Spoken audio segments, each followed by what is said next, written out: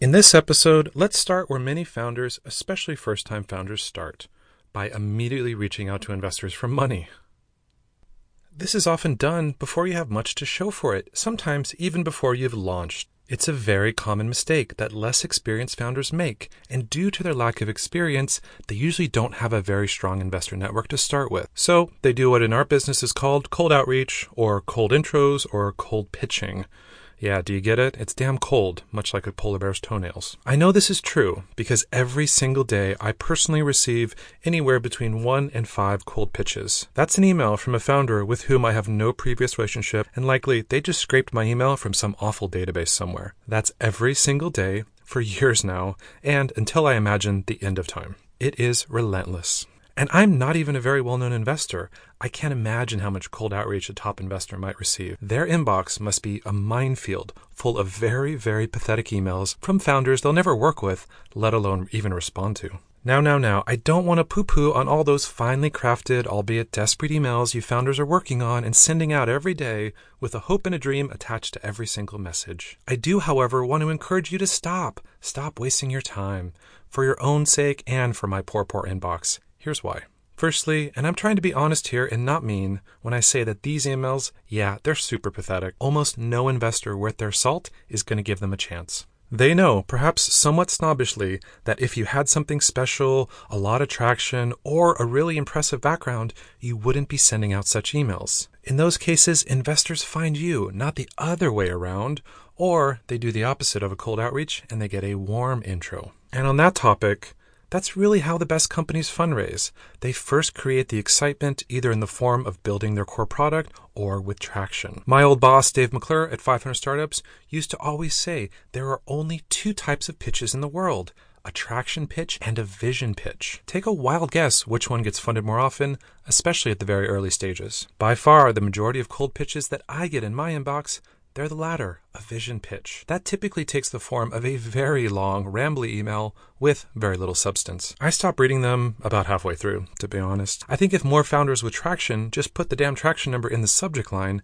maybe their cold pitches would be more successful, but I digress. Now, let's wrap on this thought before I go on too many tangents, just to say that sending a cold email, it often makes you look like a total amateur. And we work in an industry that is mostly made up of amateurs. However, in this case, it's a form of noob that is less tolerated, and you should probably stop doing it and instead save that time and energy building your company, recruiting talent to help, and of course, generating that elusive traction. But of course, I know you won't listen to this advice and you'll still persist. You're a stubborn lot, founders, but that's also one of your most endearing qualities. So let's instead shift to how you can at least send better cold emails. By far, the biggest issue I see with cold pitches that I receive, it comes down to one thing: relevancy. These pitches often have no relevance to me, my history, or what I'm looking for. I'm sorry to say that I will not be investing in Pakistan's largest event ticket platform or the leading marketplace for hot dog kiosk franchises. Yes, these are actually pitches that I've received recently. Further to this, and specific to me, if my last investments have been into Norwegian companies, where do you think I put my focus? Yep, unless you were also born with skis on your feet, I'm probably not going to be that interested. For most investors, it takes about 5 minutes of research to learn a little about them and what they find interesting. Thankfully for founders, us investors, well, we just can't stop talking about ourselves in the form of tweets or blogs or podcasts. So instead of using a huge net to try and catch an investor, try using a fishing rod, or perhaps even better, a spear. That way, you can be super precise with your outbound time and your efforts. This also allows you to tailor each message and play to one of our biggest weaknesses as an investor, that being talking up our egos. Second to relevancy, the other main issue that I see with cold pitches is you're likely reaching out way too early. Most cold pitches that I get, they're pre-launch. Almost no investor, and certainly no venture fund, is going to fund you at this stage, least of which some investor you have no history with. The only founders that get funding pre-launch are the ones who have proven themselves already, usually in the form of a previous exit. If you fall into that group, you're probably not sending out cold pitches because your previous investors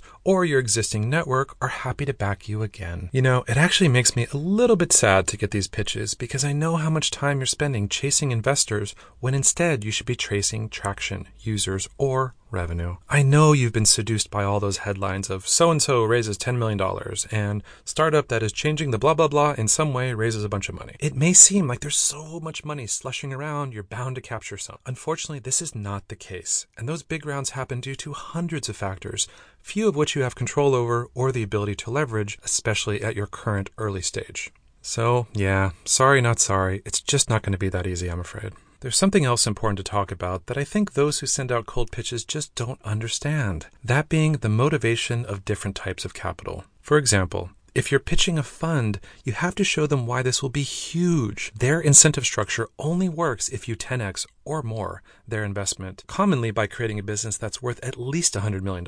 Anything less, they just really can't engage.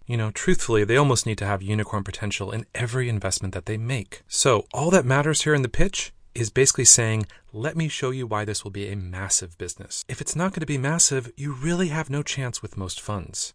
VCs may act approachable and, quote, value add, but unless you're building a big business, they really don't give a damn. They won't tell you this, and they might even take a meeting with you because that's the only way they can get to know you and see if you might have that massive business potential. Often, they're meeting with you not to invest now, but way down the line, once your business is big or you've pivoted a few times and you're starting to figure things out. When it comes to angels, their motivations are a little bit different. Here, angels are often so early, it's impossible to know if a business can ever get huge. I typically work around this stage, and many times I've been asked, how do you know if it's a good investment? And while I have a few good or bad signs that I look for, the truth is I have absolutely no idea who will succeed. Usually the ones that I'm certain will be a smash success are out of business within a year. So I've stopped trying to act like I know, and I'm just patient to see where it goes. So when it comes to pitching angels, it's again more about that relevancy, but as part of that also saying to them, I want your unique experience and advice in building this. With this in mind, it's much better to ask for advice and help than it is to ask for money from the onset. More often than not, and if they like you, those advice sessions can quickly morph into a potential investment. This is really how I work. With the cold outreach emails that just ask for money, going right into the trash. And those asking for relevant advice, getting at least a consideration, and in some cases, an initial meeting. I mean, we're not a goddamn ATM machine. Please stop treating us like one. Now I worry that I've just made you more depressed and perhaps made fundraising feel yet more obtainable. For that, I'm sorry, but someone had to tell it to you straight. But let me try and leave you with something a bit more helpful and something that I learned from another former 500 Startups colleague, Eddie Tai. When it comes to fundraising, he surmised things really well by saying to get funding, you have to win both the heart and the mind of the investor. That's really the big secret here, and more fodder to why a single cold email will not get you there. To win the heart, that can take time. We really need to get to know you as a person first. And to win the mind, well, that probably also takes time, but more specifically, it takes data over time. We need to see the trend and the momentum of your business. So instead of sending these long shot single emails, start sending the investors that you want to work with quick monthly updates. Those we would much rather see because it helps us see you progress. I'm going to do a future podcast on what these monthly update emails should look like, but at a high level, it really comes down to just 3 bullet points telling us what has happened, and don't forget the data and metrics, and a sentence or two of where you might need some help.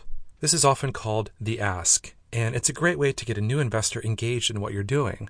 By the way, if you're not sending these monthly emails to existing investors, you should be doing that as well. That's something else founders are typically pretty bad at. So until then, I wish you much growth in your metrics, and for the love of God, please don't email me until you have that.